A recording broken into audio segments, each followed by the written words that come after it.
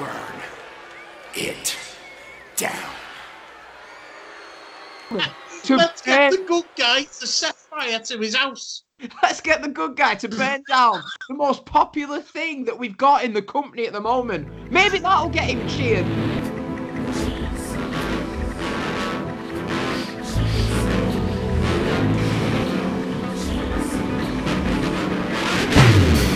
No chance, so that's what you got. Up against a machine too strong. Pretty politicians buying souls for run song puppets. Won't find their place in line. Hello and welcome to Neutral Wrestling. We're here today, this week with myself, the great Danny, but not the great Danny from Preston. He doesn't want to be referred to as the Lancashire Lip. And the even greater Joseph. Joseph, I'll start with you because you're more sensible. How the hell are you this week? I'm alright, mate. You? I'm good. Have you had any coffee-related incidents over the course of the last few minutes? I don't drink coffee, mate. No, What, that's really? No, I don't watch films and I don't drink coffee, so I am Michael Owen. Do you drink tea? I do drink tea, yeah. Well, Michael Owen doesn't drink tea. Yeah. Stop saying you like Michael Owen. Nobody wants to be like Michael Owen. They'd like No. football ability. He's a local icon. Oh, don't call Michael Owen. Nobody in Chester likes him. What do you know? I speak to people. I'm well connected. Moving on. So, Dan, how are you, mate? Have you had any coffee-related incidents? Yeah, it's all mopped up now. Yeah. Well, I'm really good. Well, I've had a bit of a bad day, but oh well, life goes on, doesn't it? So just to recap, before the podcast started, you were taking the piss out of me, and then you were laughing so much you spilled your coffee on yourself and your laptop. Yeah. Well, it's all right now. Just Yeah. thought we'd get that But in. yeah, I'm good. Danny, are you going to tell them what we've been up to since the last podcast? Tokyo is no more. What have we decided to do instead? Thanks to a great bargain price. We've decided that we're going to get Progress season tickets, me and you, and we are going to enjoy all that JJG Partners has in store for us. I'd sooner have a season ticket at Bloomfield Road. For all you non-football listeners, that's Blackpool. Right. What have we done?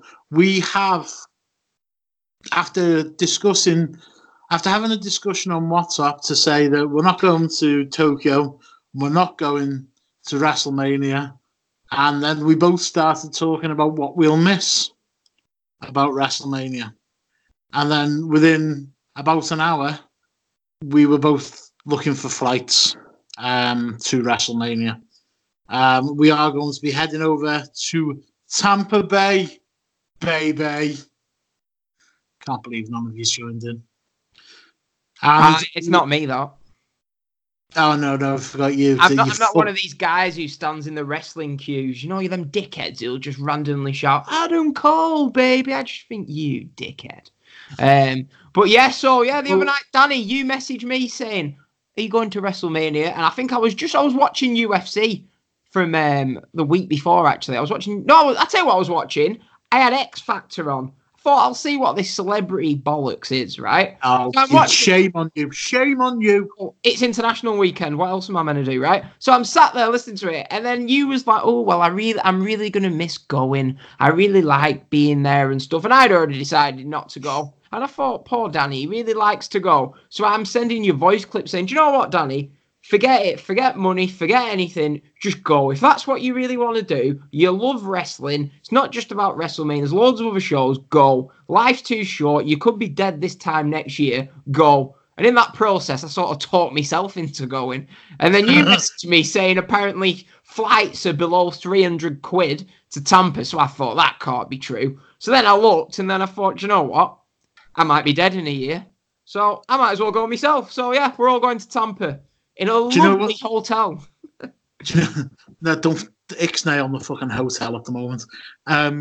Joe, do you know what he's just described to you there? Do you realise how many times that he told me that I could be dead next year. He really, like, it was 2 or 3 times. Do you know what I mean? You could get hit by you could walk out the door and get hit by a bus. Could be an articulate lorry in the next few minutes. Honest to God, mate, he was wishing death on me like you've never heard before. But no, that's like, if I just- ever have a decision, a big decision, that's usually I think, well, I could be dead this time next year. So I've started looking at quotes for life insurance as well, but that's another issue anyway. And Joseph, what's been happening with you, mate? International weekend, but not for Chester, I believe. Yeah, played away on Saturday, and then the progress Sunday. Watching wrestling back at work. Nothing too exciting. How did you get on, Joe, Saturday? 2-2. Where at? Kings Lynn. They're third in the league. We're second. So Right, I'm glad you've just said that. Right, how? I've been meaning to ask you this. How are Kings Lynn in the Conference North? They're down south near Cambridge, aren't they? yeah, it's I think we've got Woking. It's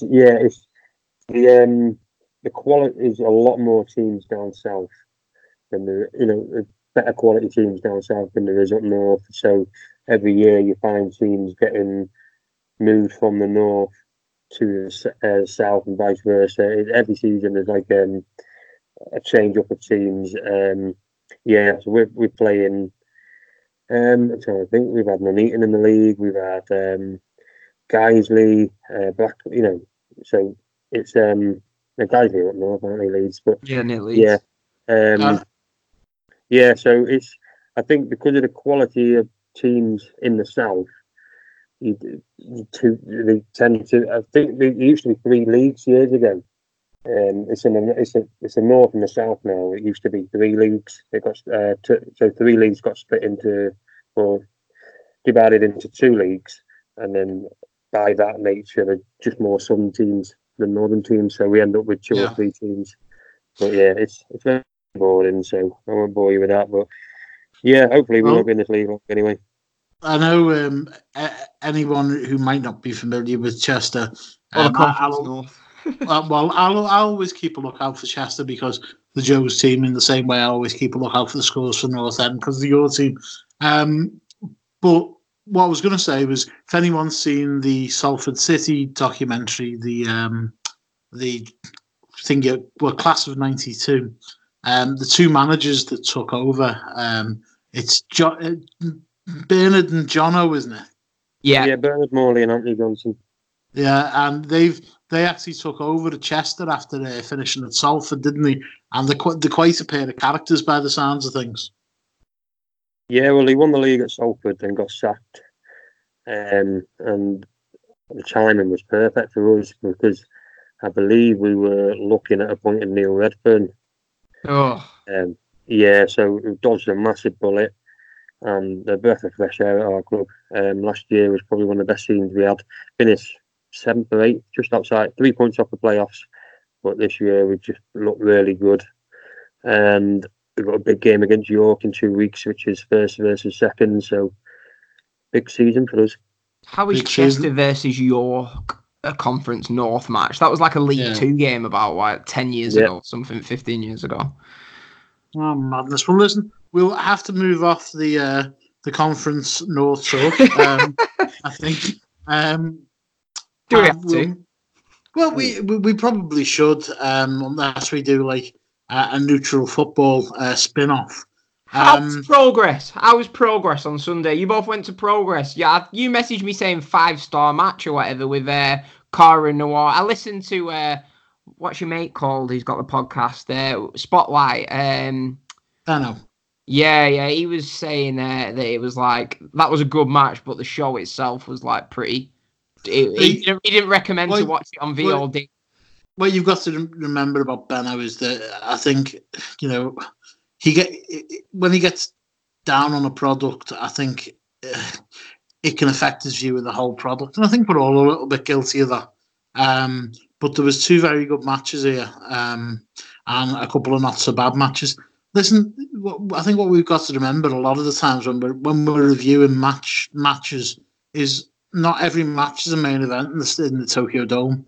You know, we've got to actually keep a realistic point of view here and not let every match be the best match, because it can't be. But I've got to be honest with you. The day as a whole started out with meeting Joe in the station.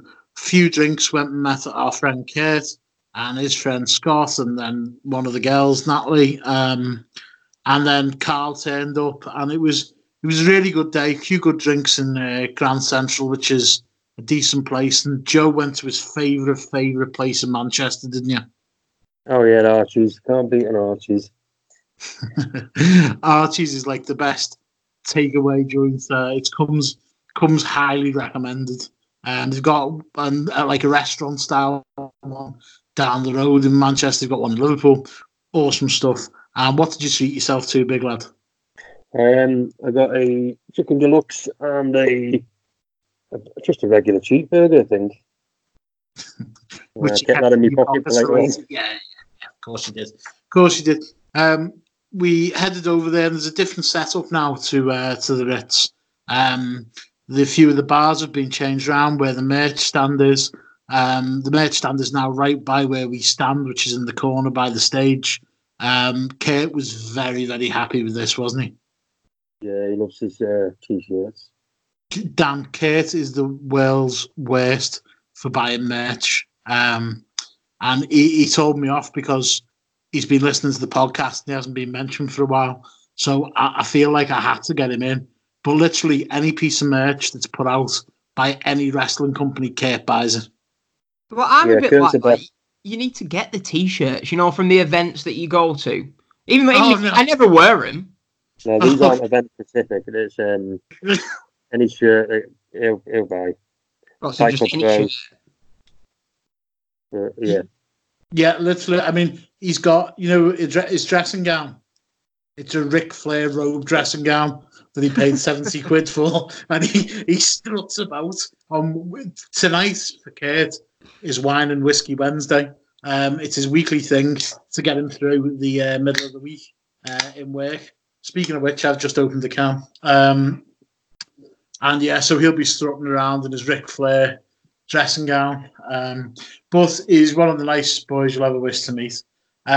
We started with this one, Joe, and it was a really good tag team match to open, wasn't it? And I'd never heard of this Pretty Deadly team, and they defeated the Young Guns. What did you think of this one, matey?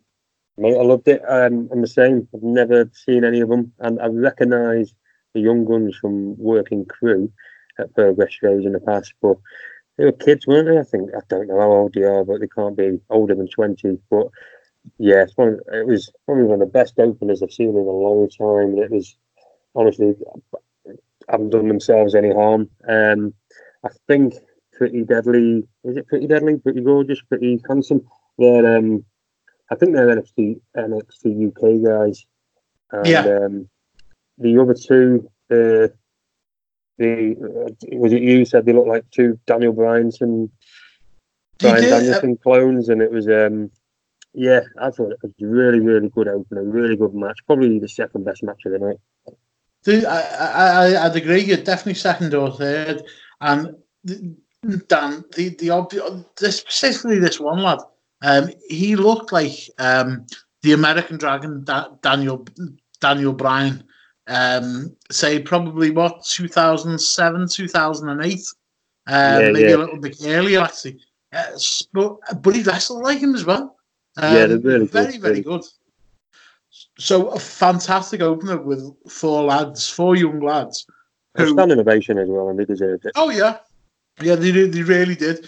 It was back and forth. It was flips, flops, but also some really good technical wrestling as well. And a good psychology to the match and a good pacing for people so young as well, I think. Yeah, great double teams as well. I'm really impressed with them. Great double teams. I mean, you're saying the other team looked like young Daniel Bryan's, but there was a sort of like late 90s Edge and Christie and Hardy Boys look about the other team. And I mean that as a compliment as well. And two young, good-looking lads. Honestly, I think people say Britt Leslie's dead, but I think you could beg to differ when you watch a match like this. Definitely, mate, definitely. And that goes from one to another. We had the Proteus tag match between Paul Robinson defending Fucking hell. first time against Travis Banks. To me, this seemed like the only reason this match was taking place was to further the feud between TK and Trav. TK comes in, pushes past me and Joe. He's lucky we didn't turn nasty to attack Travis at the end of the match. Yeah, it was fun. It was just a brawl, wasn't it? You know, the old Travis Bank chair spots and Paul Robinson being his usual heel self, and they got the ring mat off the apron, and yeah, it was a wild brawl. Thanks for the 2 crew members that spoiled the match for us. Yeah. But, so we're stood there, and these 2 crew members just come up and say, "Lads, do us a favour, just make a bit of an opening and move your coats." I was like, we're stood in the corner. Fucking hell, lad. Sorry, Joe.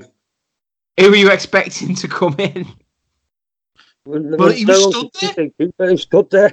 He was Oh. stood behind us. As soon as the match started, he was stood behind us, and we're like, all right, so he's winning in. But yeah, but yeah, like you said, it was a storyline match. I didn't do Travis Banks any favours, and it's one of those. It was a decent, entertaining match, but like you said, it was just a further feud between TK Cooper and Travis Banks. Right. Well, I'm going to be no help on this one, mate, because this It's was a woman's match. match. Danny leaves. No, it's match number 3. So Danny was off to get drinks and have a smoke and have a piss. So what? Danny Luna with a shock victory over Tony Storm.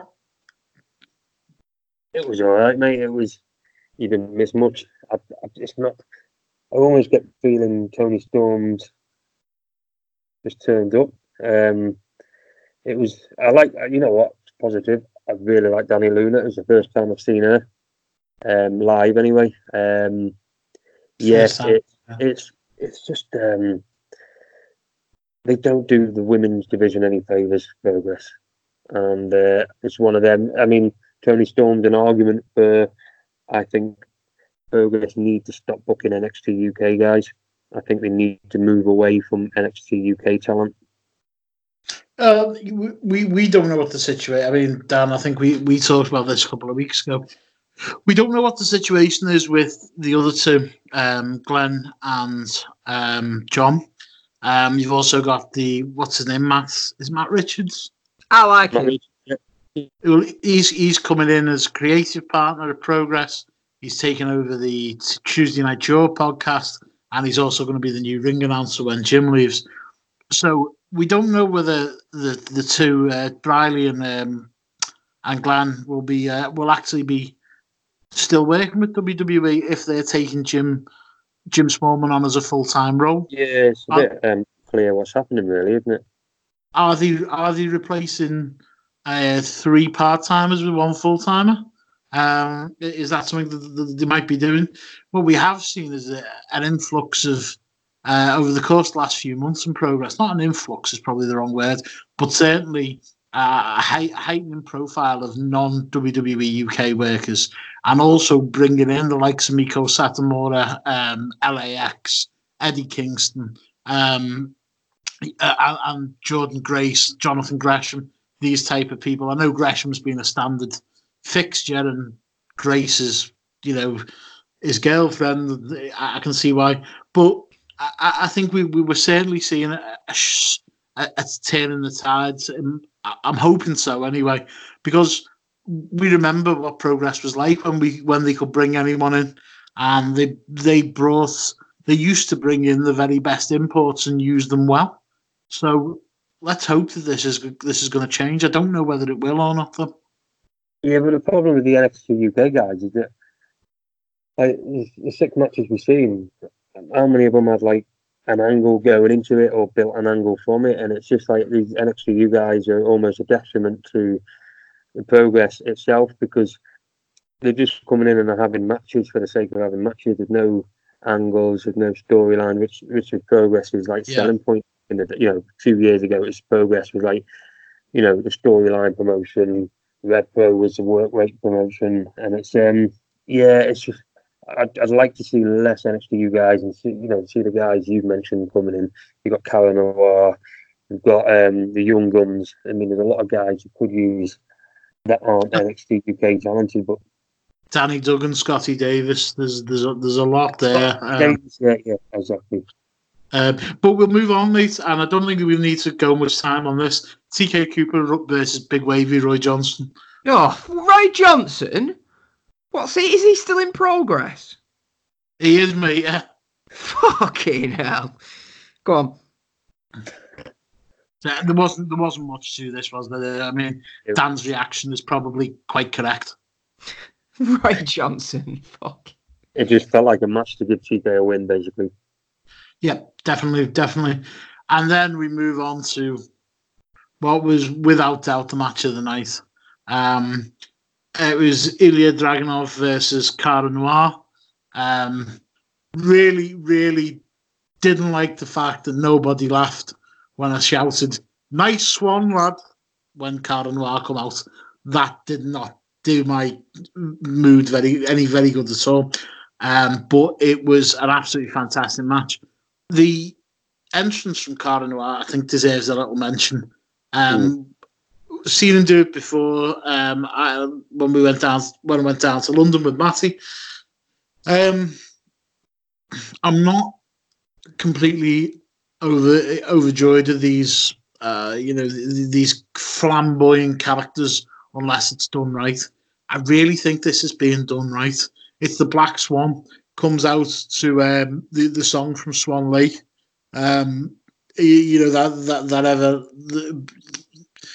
The tie between the White Swan and the Black Swan, and I think it's just done so well, and he does it well as well. Yeah, I love the whole act. I think the package is like the entrance is probably one of the best entrances I've seen. With the lighting and the music, and I think he's got his act down to a T. Even when the bell rings, he's just. And I think there's a uniqueness about him which is lacking a lot in Britless. I mean, these characters and outlandish characters, and Dragunov as well, who's got all quirky personalities. Got these mannerisms that you don't see a lot. So it's just before the bell even rang, it was like, this is perfect. And I can't praise this match enough. I loved it. I thought it was outstanding, spectacular, wonderful. It was just. I think it finished with the Torpedo Moscow with an Ilya Dragunov win.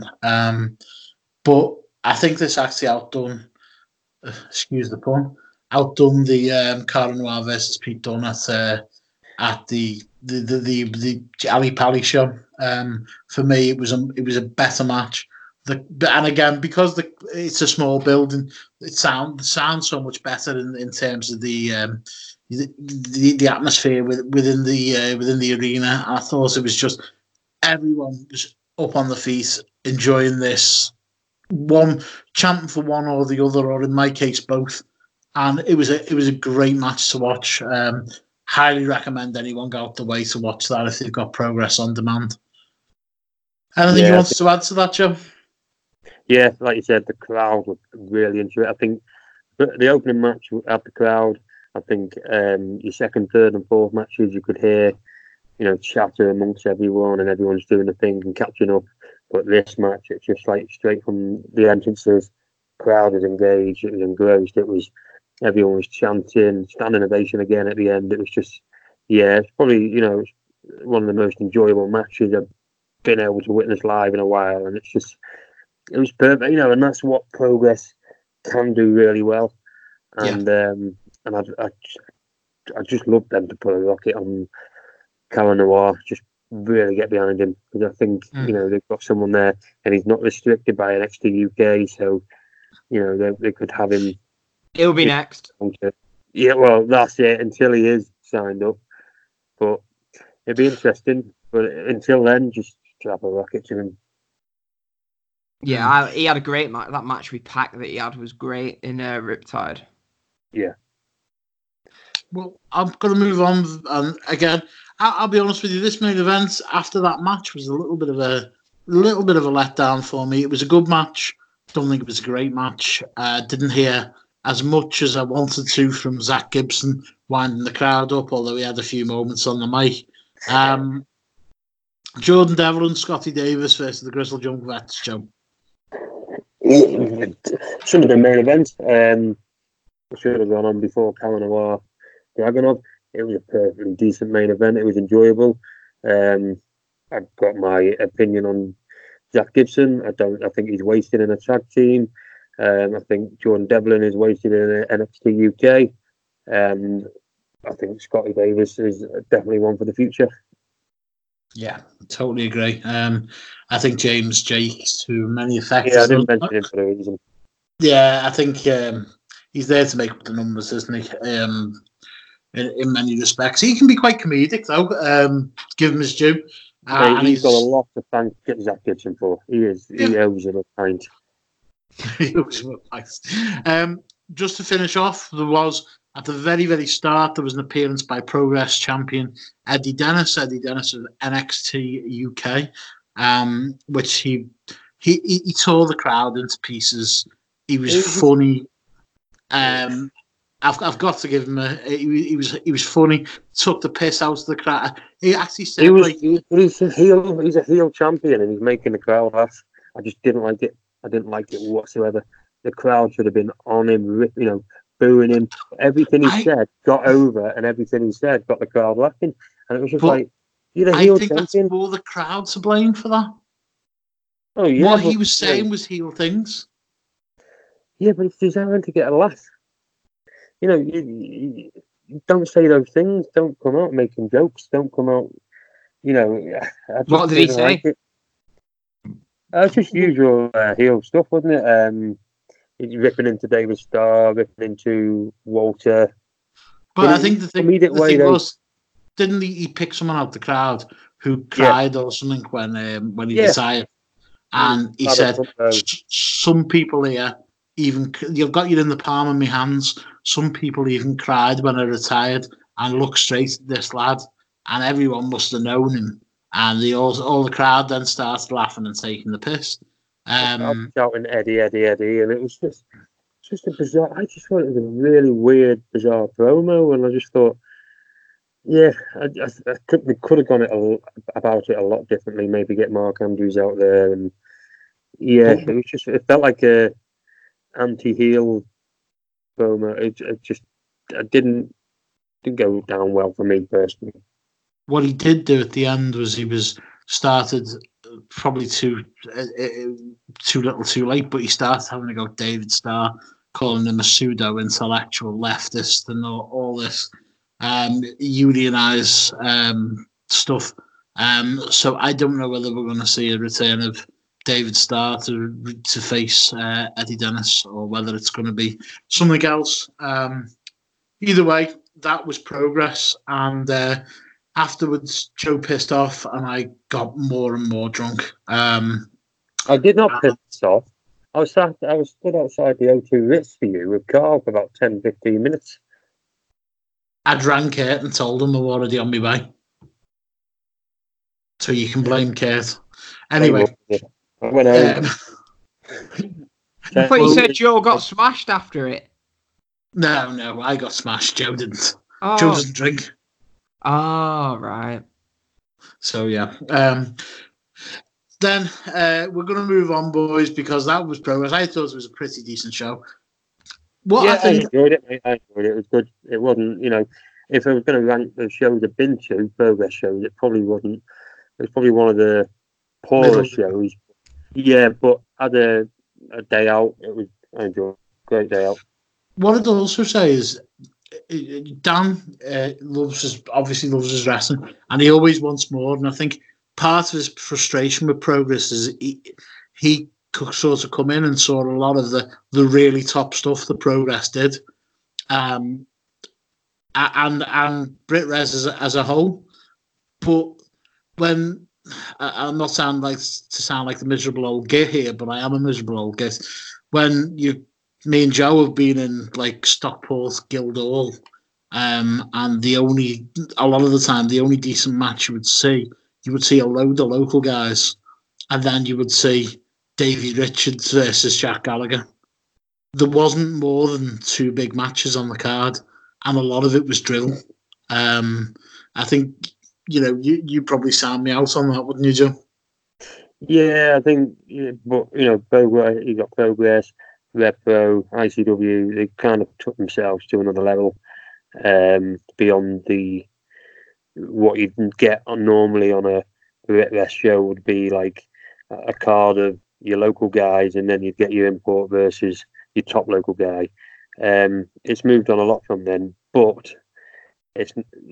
I mean, I'm going to go on a Vince McMahon rant, but he's just, WWE have done best to, this whole NXT UK relationship, and it's not worked out for the best. And I think the quality of British shows have gone down. We've gone past the boom now. Yeah, they have gone past them, but they're still up there, aren't they, compared to what it used to be? Yeah, you can look at. I mean, Progress put on that Ali Pally show. I watched that on demand, and it was a really good show from beginning to end. You see quite good show. Pro putting on really good shows. Red Pro, when they've got the New Japan guys over, do put on really good shows. So it's still plenty to go and watch. Yes, that's it. Well, we're going to move on now, and we're going to go into the lovely world of WWE. This week, after the Hell in the Cell debacle, shall we call it, Seth Rollins has been putting out some tweets defending the creative, shall we say? I don't know whether it was the creative or the actual actions in the ring. Dan, could you fill us in a bit more on this one, mate? Yeah, he's just going on, and like he usually does. He's sort of someone who has sort of destroyed his goodwill and his reputation, I think, with like fans on social media anyway. Like, he's just like first with the Will Ospreay stuff, then with the Jon Moxley stuff. He even realised that he's a dick on Twitter himself, because if you remember, he deleted it for a week, like 2 weeks ago. Then he comes back and he's like having a go. Basically, he's saying that maybe if the referee had stopped the Undertaker in the Mick Foley match, that maybe they'd get a couple more years out of the career and stuff. And it's just, seriously, mate, you're supposed to be the top babyface in the company. Just give it a rest. Do you know what I mean?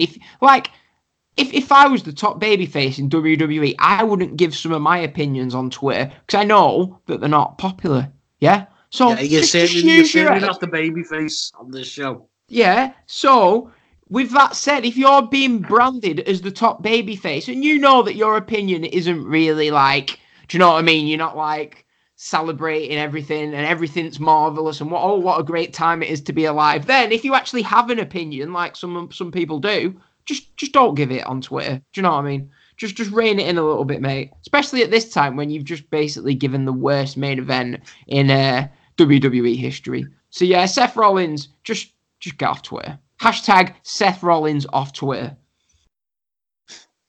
We'd have been thinking we'd be talking like this about Seth Rollins after some of Will Ospreay's antics on Twitter.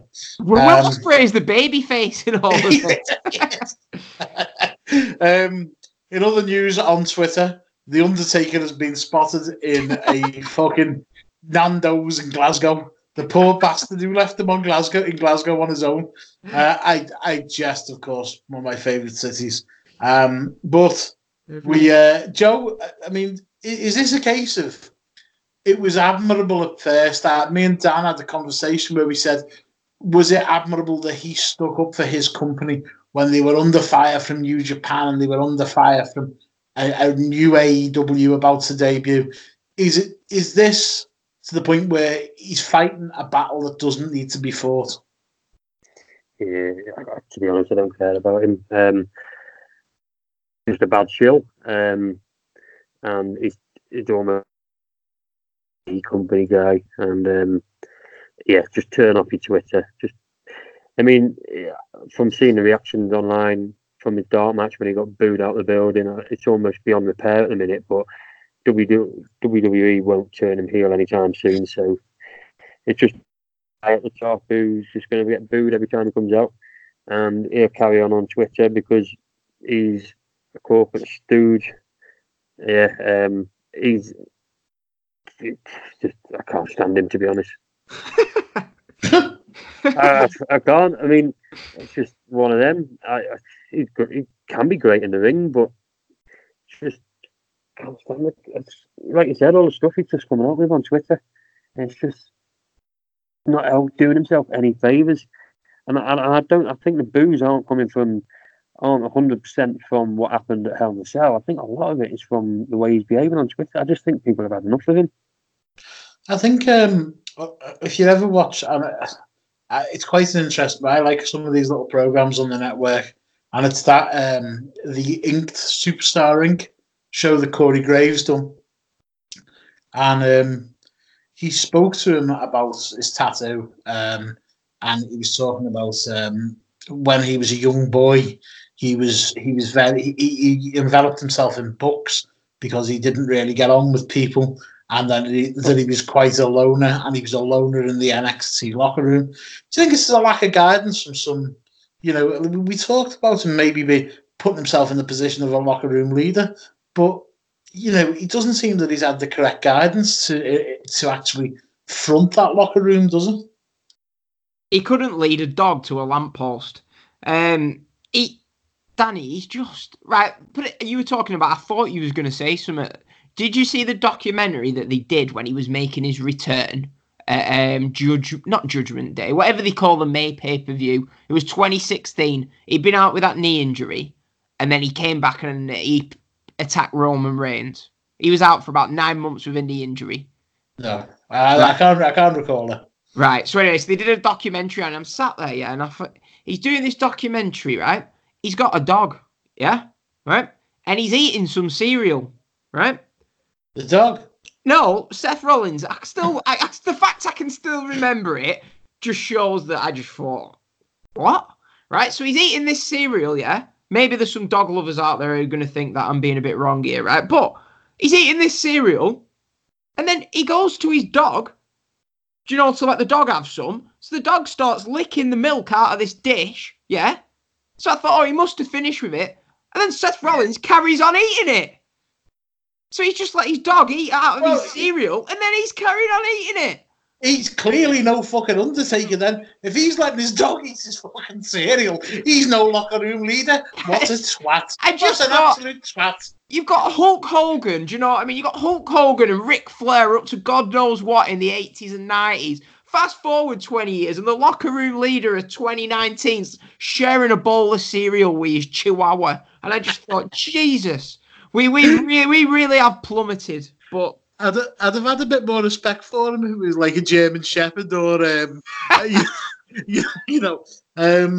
need to find this video and get it on Twitter. But yeah, back to all seriousness though, right? So this angle on Monday night, right? So we did the podcast last week. The way you recover from this, you just don't mention it again. You just forget about it. And I thought they'd done that by not mentioning Rollins and Bray on Raw. They just basically didn't talk about it. Since we did that podcast on Friday, we had Bray Wyatt try and pull Seth Rollins through the ring.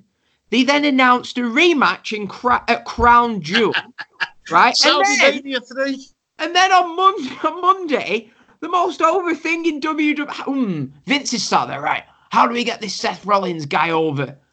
What we'll do? The most over thing in the company at the moment. What's it called? That house that Bray Wyatt's got. Firefly Funhouse, whatever that bollocks is. Sorry, right? Whatever that is, yeah? So let's get Seth Rollins to go in there and set it on fire. Let's get Seth, the guy who was trying to recover. Let's get the good guy to set fire to his house. Let's get the good guy to burn down the most popular thing that we've got in the company at the moment. Maybe that'll get him cheered. And then I bet Vince is sat there thinking, why are they booing him? Why? Honestly, Vince McMahon, just go away, mate. Whatever. He is gone. He's an idiot. Right. Seriously, before we start talking about Sonada, at least give me 5 minutes. So go on. Right. Okay. So the next topic of conversation, we've got two. I want to throw a little one in there that I've just thought of. Tyson Fury Oh, reportedly earning 15 million for this WWE stint. Well, that's 15 million. Is this money? It's got to be coming at the request. This appearance and this money has got to be coming at the request of the Saudi Sports Authority. yeah, he's got to be on it. Do you know what I mean? Vince McMahon probably don't even know who Tyson Fury is. Do you know what I mean? Saudi Arabia requested him, but every credit to him. But the one thing, yeah, Tyson, I'm not a boxing fan, really. Do you know what I mean? To me, it's a bit too scripted for my liking. But anyway, boxing, right? Tyson Fury is one of the most charismatic men. I'm not into boxing, but I know who Tyson Fury is. If Tyson Fury's fighting, I'll watch him because I like him, yeah? He's like there singing in the ring to his wife after he beat, is it Klitschko? He's singing in the ring to his wife. Klitschko's just sat there like, what's this guy doing? Do you know what I mean? I like Tyson Fury, yeah? And then he goes to WWE. He's in their ring. And he comes out to some, like, donk music. He's sat there trying to snap a pen. He's reading a scripted promo. And it's like, he's just another guy. How have you made Tyson Fury just another guy? If they can't get Tyson Fury over, how are they going to get anyone in NXT over? Do you know what I mean? And the thing, us English people, we know, do you know what I mean?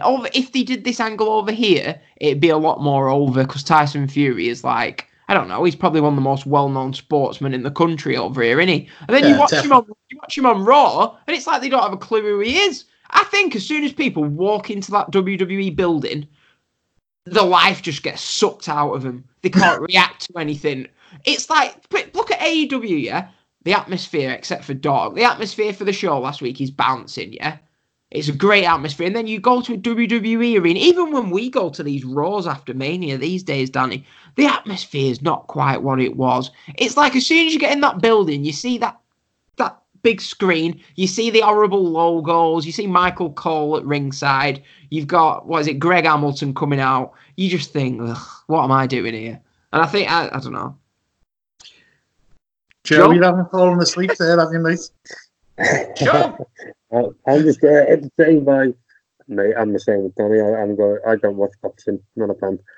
I know who Tyson Fury is. I actually assumed it was Fox that might have been behind the deal, with them wanting a sports and orientated TV show, but I couldn't care less, to be honest. You can spend as much as you want. Well, I think, like, I've got to be honest with you. I agree with you with Dan, especially about boxing. It's very scripted, and these fucking gullible Mark boxing fans don't even realise it's fake. But Tyson, on a serious point, I've enjoyed boxing as a casual fan, certainly not as any expert, and I do love watching the heavyweight division. For me, Tyson Fury comes across as a nice guy, especially since this battle with mental health issues. He's done a lot for the communities and he's sponsored little sports teams and stuff like that. He's come across great, but I think he is cringe whenever he speaks. I think he's proper cringe. Yeah, well, maybe so. To each their own. But when he speaks in WWE, he doesn't have there's no fire. He's speaking like he's speaking when it's boxing. And I think you're a nice man, but I'm gonna have to knock you out. Yeah, because everything in WWE is micromanaged down to a T. So yeah, nothing off the fly. Nothing's ad-libbed. Everything is micromanaged. It's sanitized product, and even Tyson Fury. Even I know he's got a personality. He's got charisma. Yeah, that some people enjoy. But I haven't seen any of him in WWE. But from what I've heard and read, it's just that. Yeah, it's how to bring that out, isn't it? How to bring that out, and he's so charismatic. Tyson Fury. He's from, I think he's from Morecambe. Anyway, so I was sat there at home, and my mate messages me. Like, back in the day, our local pub was the Withy Trees. Withy Trees in Preston, if you know it, you know it, right? And so my mate, he loves it. He like loved going in there. Get a message from him. It was like a Tuesday night. I think it might have been around the time of Euro 2016. Just a few weeks before, something like that. Anyway, messages me. You're not going to believe this. I was like, what are you going? Tyson Fury's in the Withies, buying everyone pints. He's smashed. So this word gets out on like Facebook. Tyson Fury's in Withy Trees. So before you know it, every man and his dog from Preston's heading towards Withy Trees, getting a pint bought for him by Tyson Fury. So yeah. Yeah, I think that was when he was really on the lowest of his lows, wasn't it? When he was going out and getting smashed and going to the Euros and buying everyone's shots. But, you know, it is what it is. Enough of that anyway. We've got some more great news from the WWE. It seems that Mike, I'm not calling him Mike Kanellis, Mike Bennett has requested his release. Before we go into that, I watched him through ROH when he was part of the Kingdom with Adam Cole. And he looked like the next big thing to me. I've got to be honest, I thought he was going to be a big noise in the wrestling industry. And it just hasn't happened. Joe, what were your thoughts? Were you as high on him as I was, or were you a little less so? A little bit less. I thought he was shit. Even when he first came into ROH, it was like it came in about 2011 when Sinclair first bought the company, and it was like a massive influence in Jim Cornette. We had guys like Mike Bennett.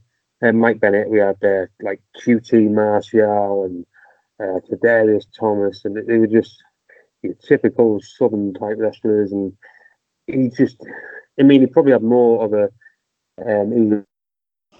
like vocal, he's more of a personality, but I've never liked him in Ring of Honor, never liked him in TNA. I actually thought he's probably perfect for WWE because around that time, that was the type of person they would look for, that cookie cutter, quick physique, good looking lad. I mean, he used to have a head of hair back then, but I couldn't give a toss, mate. Okay. I was never a fan in Ring of Honor, never a fan. And I don't think he's ever done anything in WWE. I mean, he's got a 5-year contract, so it sounds like he's probably naive more than anything to think that he'd do anything within 5 years. So he'll probably end up back in Ring of Honor. Sorry, mate, were you expecting me to I'd hope not. No, I'd hope that he wouldn't end up back in Ring of Honor.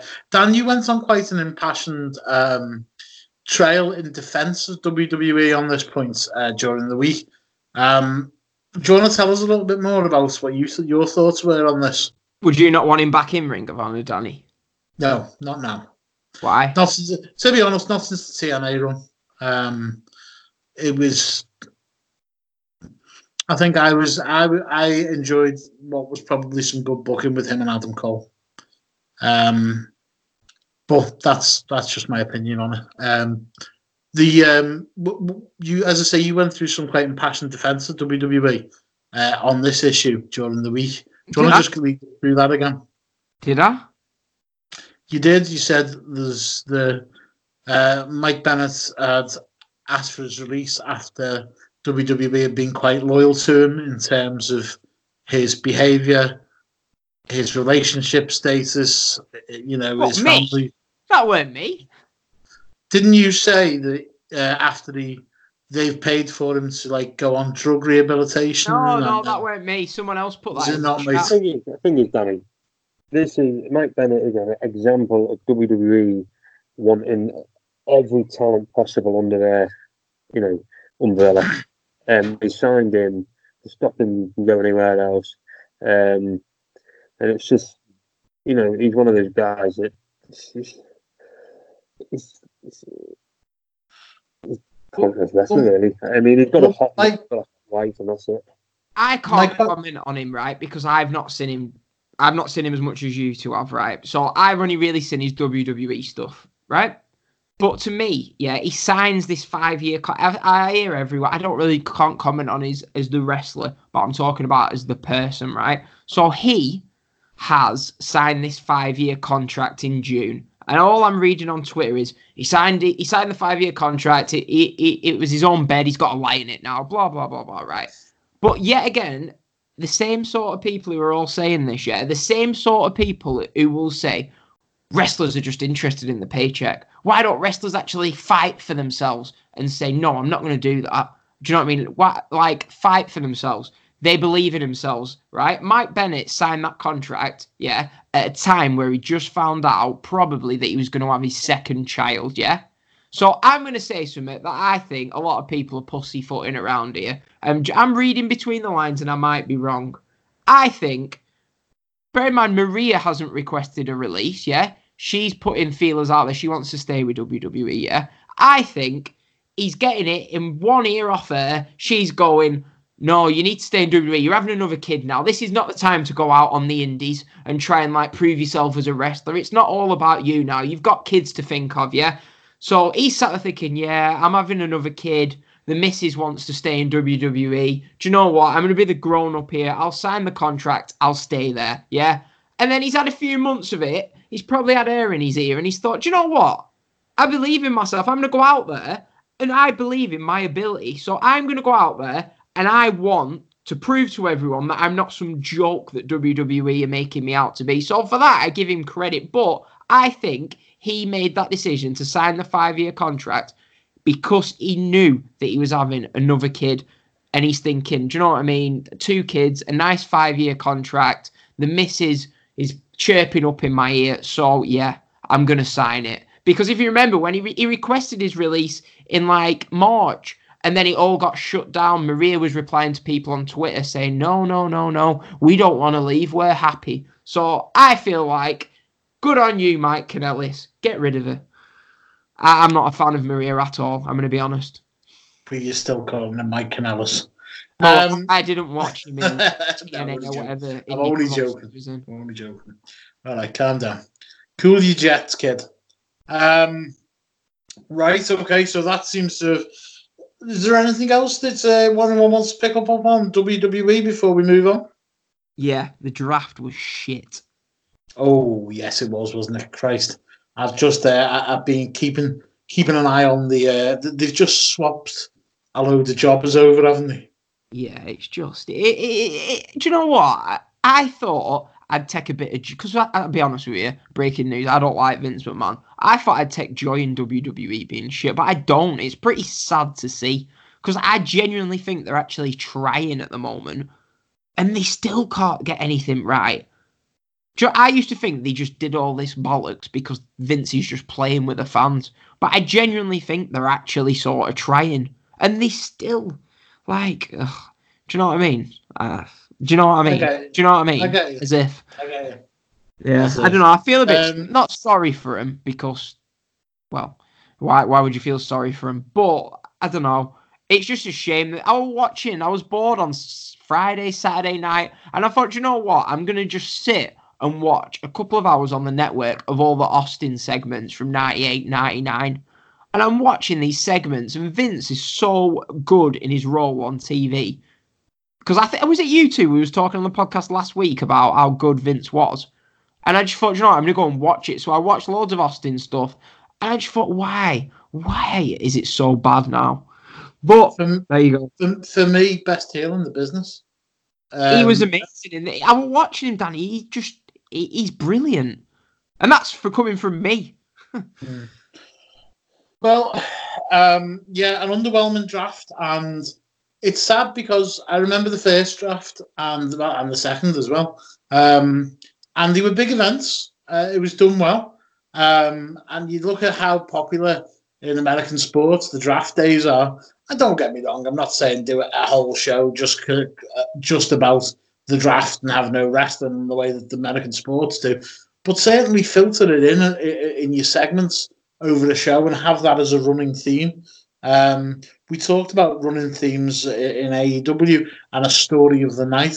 Well, that's your ideal start-off point to do that if WWE wanted to go that way. But yeah, so I'm going to have to bow down a little bit here, gents, and I'm going to have to bow down to your knowledge because I've been a very lazy boy and I haven't watched King of Pro Wrestling yet. I've seen the results, and I'm going to pass it over to Dan to take us through.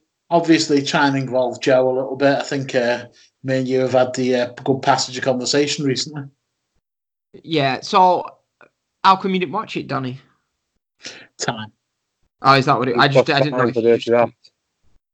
Yeah, I know you watched the AEW Dark, didn't you? Did you watch it? I like to watch a show. I'm not always fussed about watching individual matches, no matter how good they are. I like to watch the show as a whole, and I'll get round to it. Well, they wasn't very good anyway. Flipping out. No. I don't know, Joe. Did you like King of Pro Wrestling? I thought it was all I'll be right. honest, it was all right. I didn't watch it all. I kind of picked a few matches. I think I started off with Suzuki. I didn't bother with the tag team matches before that. No, neither. That I loved. I thought Liger and Suzuki was brilliant. I love Keith Liger, but it was an all right show. Probably only recommend 2 matches maybe. I haven't bothered with the main event yet. Yeah, don't bother. I seen how long was left. I was like, oh, fuck that, no. It was one of, like you said, the Suzuki Liger match, right? But Danny, you're not avoiding spoilers, are you?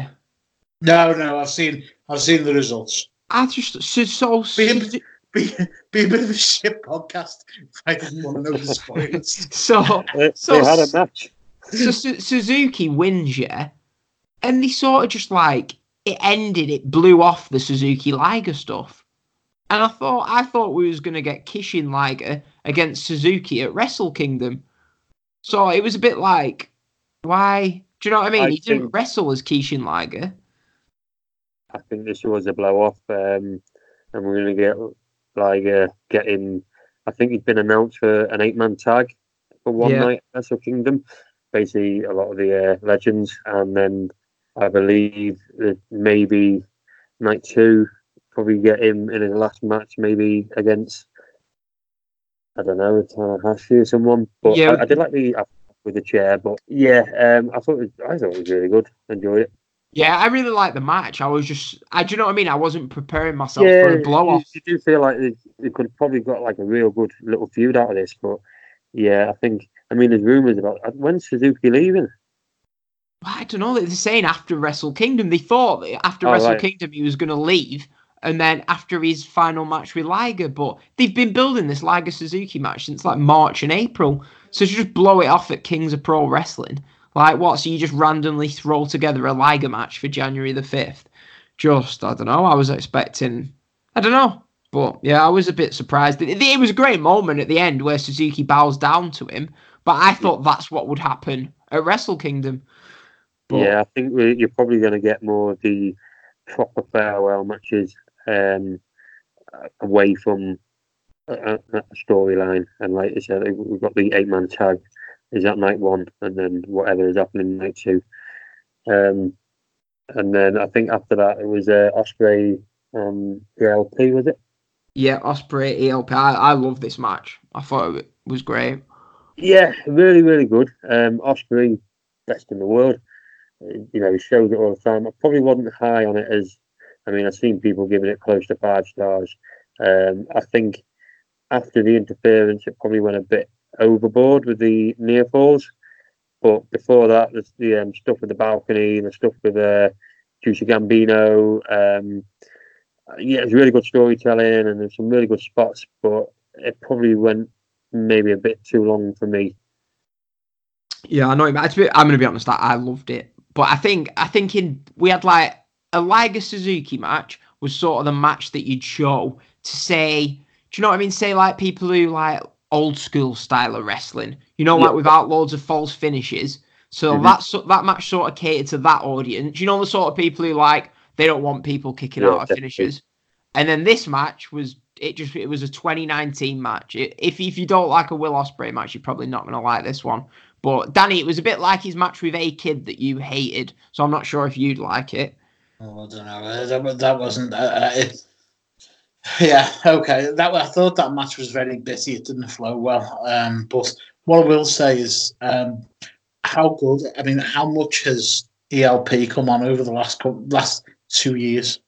Oh, he's been great. The last year, I've seen so many of these matches, and he's gone on to another level since he joined New Japan as well. I think they really, really helped him.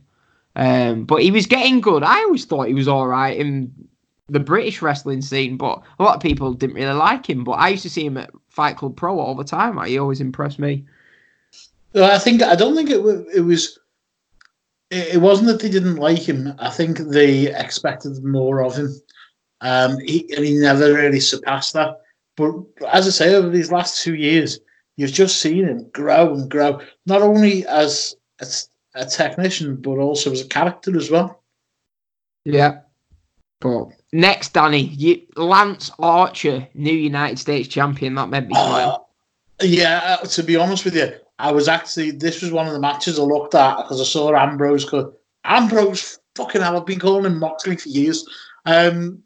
Moxley couldn't make, and Juice Robinson versus Lance Archer, especially after his performance in Dallas.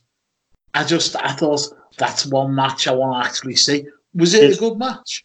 Yeah, I enjoyed it, mate. It's just a clusterfuck, really. Just throwing yeah, it was just a wild match, and I really enjoyed it for what it was.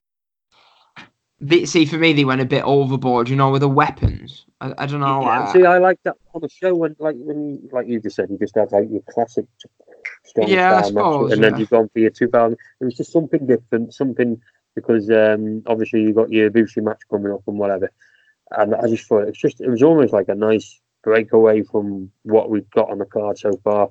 And I'm a big fan of Archer, and I just like the stuff, the choke slam and the chairs.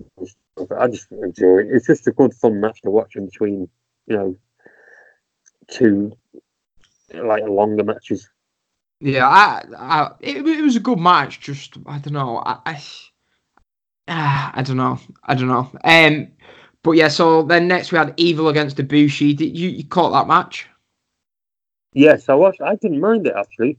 It took a while to get going, but I think once you got into like the final stretch, like Ibushi's on another level anyway. So, and Evil, I think Ibushi got a decent match out of him, but I mean, it was always a foregone conclusion that Ibushi was going to win. But I for what it, like I said, it was a bit slow at the beginning, and that's down to Evil. But once Ibushi got, his comeback onto it, and it started picking up. They had the baseball slide spot, really brutal. I enjoyed it. Yeah, it was a good match. I think my problem was I'd watched the G1 match, and the G1 match that they had were probably one of my favourite matches of the G1. So I thought, semi-main event, one of the biggest shows of the year, they're going to go out there and give us like a classic. They shouldn't be putting Evil in like... No. It was about 30, felt like about 30 minutes, but Evil didn't belong in matches that long. No. And then, you've not watched the main event? No, I haven't. Oh, seriously. I was dying to message people who'd watched it, but no one else had watched it, and saying, how long is the main event so I can just watch the last 10 minutes? Because sorry. Seriously, the guy... I don't know what to say. I see people on Twitter like, oh, Sonada's great. Oh, he's great. Nobody ever tells me why. Why is he great? What? He's boring. He's dull. Yeah. He's over in Japan. That's the only thing he's got going for him. Some of his matches are just that stupid submission that he's got. I just look at his face and I just think, you're boring. I've said it before. It'd be like my worst nightmare being in a pub with him sat across from me with a pint. It's just everything. He just doesn't connect with me at all. He's boring. He'll have good matches. Yeah, it's good wrestling. But I hear people say, "Oh, this was a 4-star match." It was a 4-star match, but it was pretty boring. It was a good match though. But it was boring to watch. To me, can you have a good match if it's boring to watch? 37 minutes.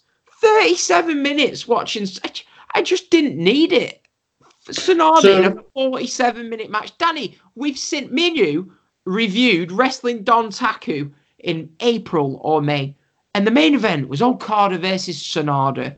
They main evented another pay-per-view. They had a 30-minute G1 match. And now, Kings of Pro Wrestling, do we really need Evil and Sonada? And I don't mind Evil anymore. Evil and Sonada in the semi and then the main event. No wonder the crowd didn't care, because they knew that Okada and Ibushi were going to win. This guy's... But do you know who reminds me of, Danny? Right? Do you remember at Everton? You're going to remember him, obviously. You know Ross Barkley? Sonada is the Ross Barkley of the wrestling world. Everyone in his local thing thinks, oh, he's going to be a good player. He's going to be a big player. He gets that push, that big move to Chelsea, and guess what? He's shit. To be fair, he was shit at Everton. Yeah, well, there you go. Sonada's shit in New Japan. So, yeah, he's the Ross Barkley for me. Ross Barkley, he reminds me, I'll tell you what, it's a bit harsh on Ross Barkley. He's more Francis Jeffers as Danny Kadamatri. The fox in the box. Box in the box of New Japan. Oh, I think you're way off here, Dan. I think you're out of order. No, you're just going to come up here and wind me up. I like Sonada. He's good. Performance of the night, then, it goes to Sonada. Is that what you're saying? No, seriously, he bores me to tears. And the worst thing is, remember you heard it here first. I guarantee in the next 18 months, Sonada will be the IWGP champion. You can tell with the story that they're building that he loses every match to Okada. It wouldn't surprise me. Do you know, because we're not going to Wrestle Kingdom this year, I'm debating booking a flight in April. And I just know that Okada and Sonada is going to main event that Wrestle Kingdom. That is going to be a main event at Wrestle Kingdom. Okada, Sonada, with Sonada getting his big win. I can see it. With the Paradise Lock. Oh, serious. I swear to God, if I go to Japan and Sonada wins the title in the main event, right, okay, well, I'm going to give you abuse, because if we'd have gone to this year's one, I wouldn't be going to next year's one. Well, you can do what you want. It's down to yourself. So between this and Banter Baz versus Shorty Gable, which one would you prefer to watch again? I'd sooner watch Baron Corbin for 10 hours on repeat than watch Sonada versus anyone. He is overrated. He seriously is. Baron Corbin, is Michael King. I don't disagree with you about Sonada. I think he is. He's loved by a certain section. Well, not even a certain section, Joe. Was it? I mean, it was you brought those stats to us, saying that he's the fourth most popular wrestler in Japan. I listened to that podcast on Sunbed, and when I heard that stat, I went straight up to the bar and got an all-inclusive beer, and that's a true story. I was sat there on my deck chair listening to that episode, and when I heard that stat, I was like, what? Yeah, well, there you go. I mean, some other news out of Japan this week. A lot of rumours circulating on two fronts. You were talking before about Suzuki, who is very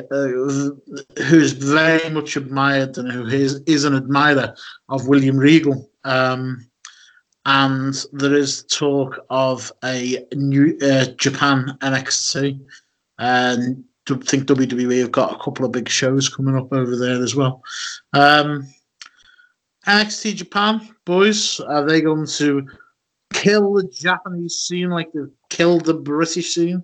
No, because the Japanese are as weak as us English. It'll roll over, let our bellies get tickled, and just put up with it. The Japanese will not put up with it. I think the Japanese have had some very strong companies historically. New Japan is leading the way at the moment, but obviously that wasn't always the way. I certainly don't think the impact they'd have is anything like... I think it'll be a failed project ultimately, because I don't think the people would accept it. Joe? Yeah, well, I heard. I think I read that they actually tried to buy Noah. That got turned down. Yeah. So I think you haven't got companies in Japan that at the top level that are going to roll over, like New Japan, All Japan, Noah, Dragon Gate. They're not going to roll over to WWE. Yeah. They might have a working relationship, but they're not going to sell their soul like Progress and ICW have done. So it's They're probably, at best, it'll probably be like a hub, like a training school, where they'll source talent and they'll train talent over there, and maybe. But I don't think you're going to get an NXT Japan brand as such. No, I agree.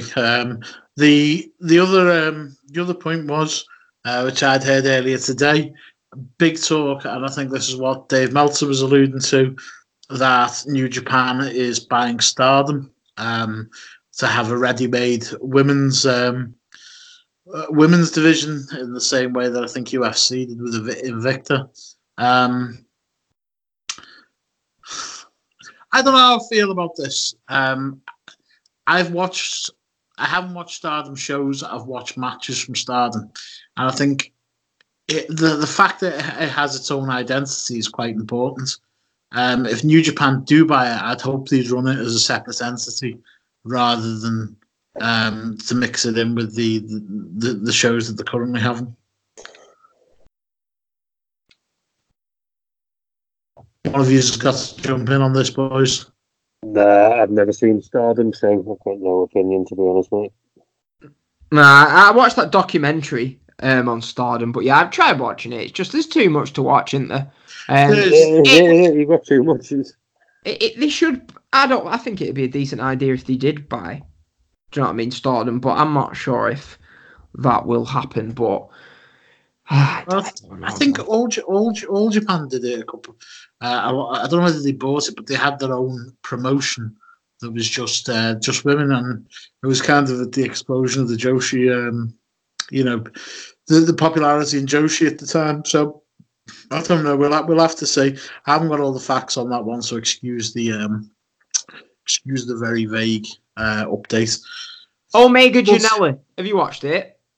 I have. I watched it literally before I come on this podcast. Now, bear in mind, I don't get on Twitter a lot, and when I am, I'm mostly posting things that I've thought myself or that regarding the podcast.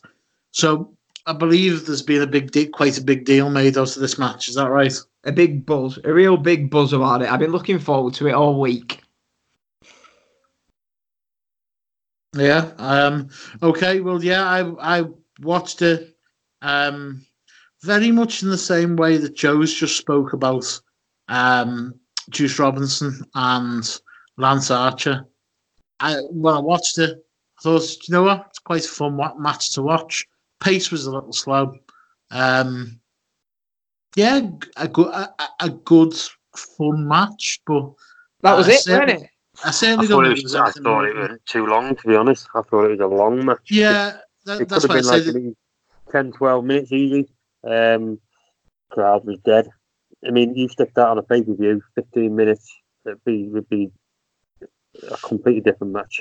I mean, I enjoyed some of the spots in it, but I wouldn't agree the crowd was dead. I think what? They were. I thought the crowd was dead. Hang on, let me validate that, Dan. When you watch the show, they were just tranquilized. What I'm saying is, when you watch the show, AEW Dark, they were completely dead at the start.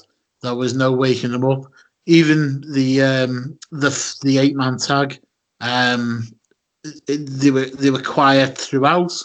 And this was the only match that actually got any reaction whatsoever. They're all waiting for AEW TV to start, and this actually brought them out the show. You can see from about halfway through the match that a lot of the crowd was standing up in the on the floor space, and that continued to the end of the match. So I don't think it was dead. They certainly brought the crowd up to what they were at the start. Now think about that as bringing them up halfway so that they're actually kind of interested, and then all of a sudden, boom, the pyro's going to go on and the TV show is going to start. And we talk about bringing a crowd up. That's certainly what I think happened. It was like Wetherspoons on a Tuesday morning. That's what that crowd were like. It was just, do you know what I mean? Do you not accept the point that I've just made? No, because I only watched the main event, so I wouldn't know. Oh, for fuck's sake. But yeah, no, I know what you mean. I watched Dark last week and the crowd were dead because, as I say, it's filmed after the TV. But do you know what I mean? I'm hearing all week, oh, this match is great. Oh, it was great. So I'm thinking, well, do you know what? It was like watching, Danny, a 205 Live really good main event. That's what it was like watching. I think, Pete, it was one of the matches where people, you know, like sometimes there's the match that isn't televised and it's not live. So it like, oh, you need to watch that match. Do you know what I mean? Like, it wasn't, sometimes like those matches get overhyped, like the Ospreay Amazing Red match.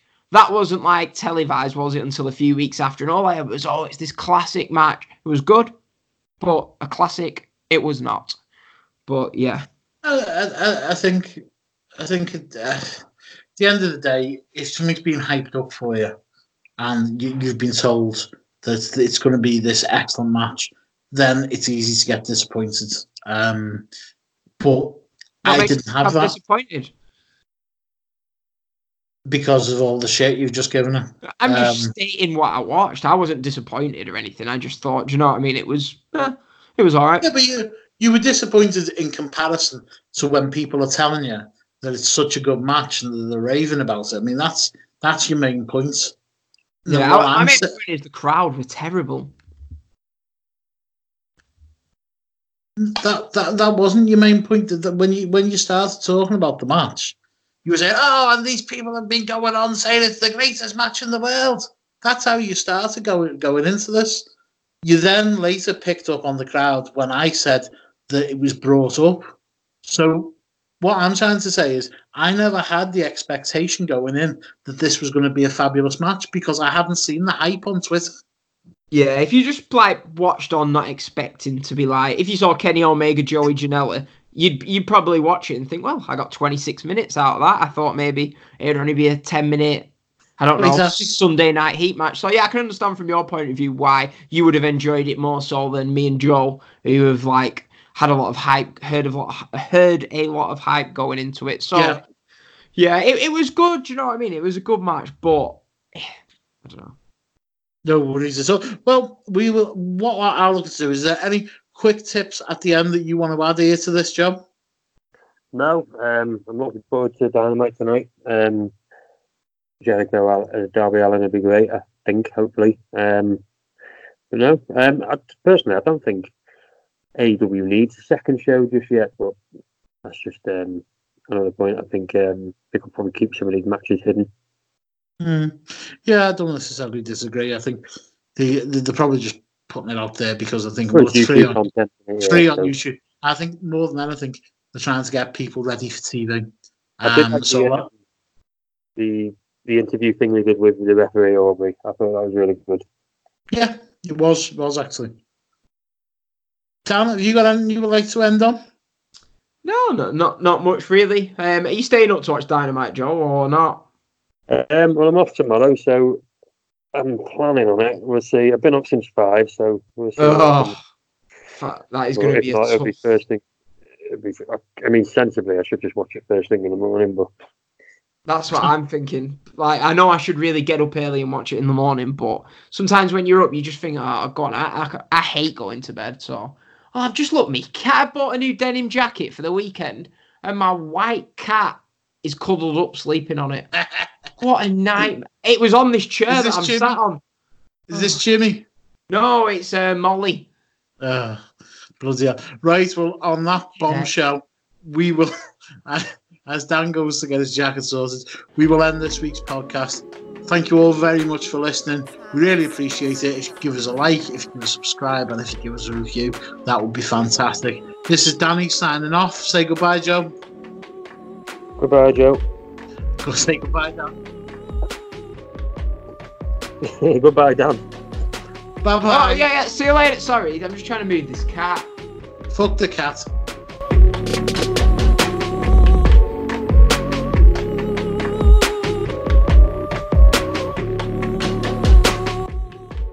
It's alright. Hey, I can't wait to talk about this Sonata match. It's pissed me off all day. Right, okay, we'll get into it when we get into it then. Okay.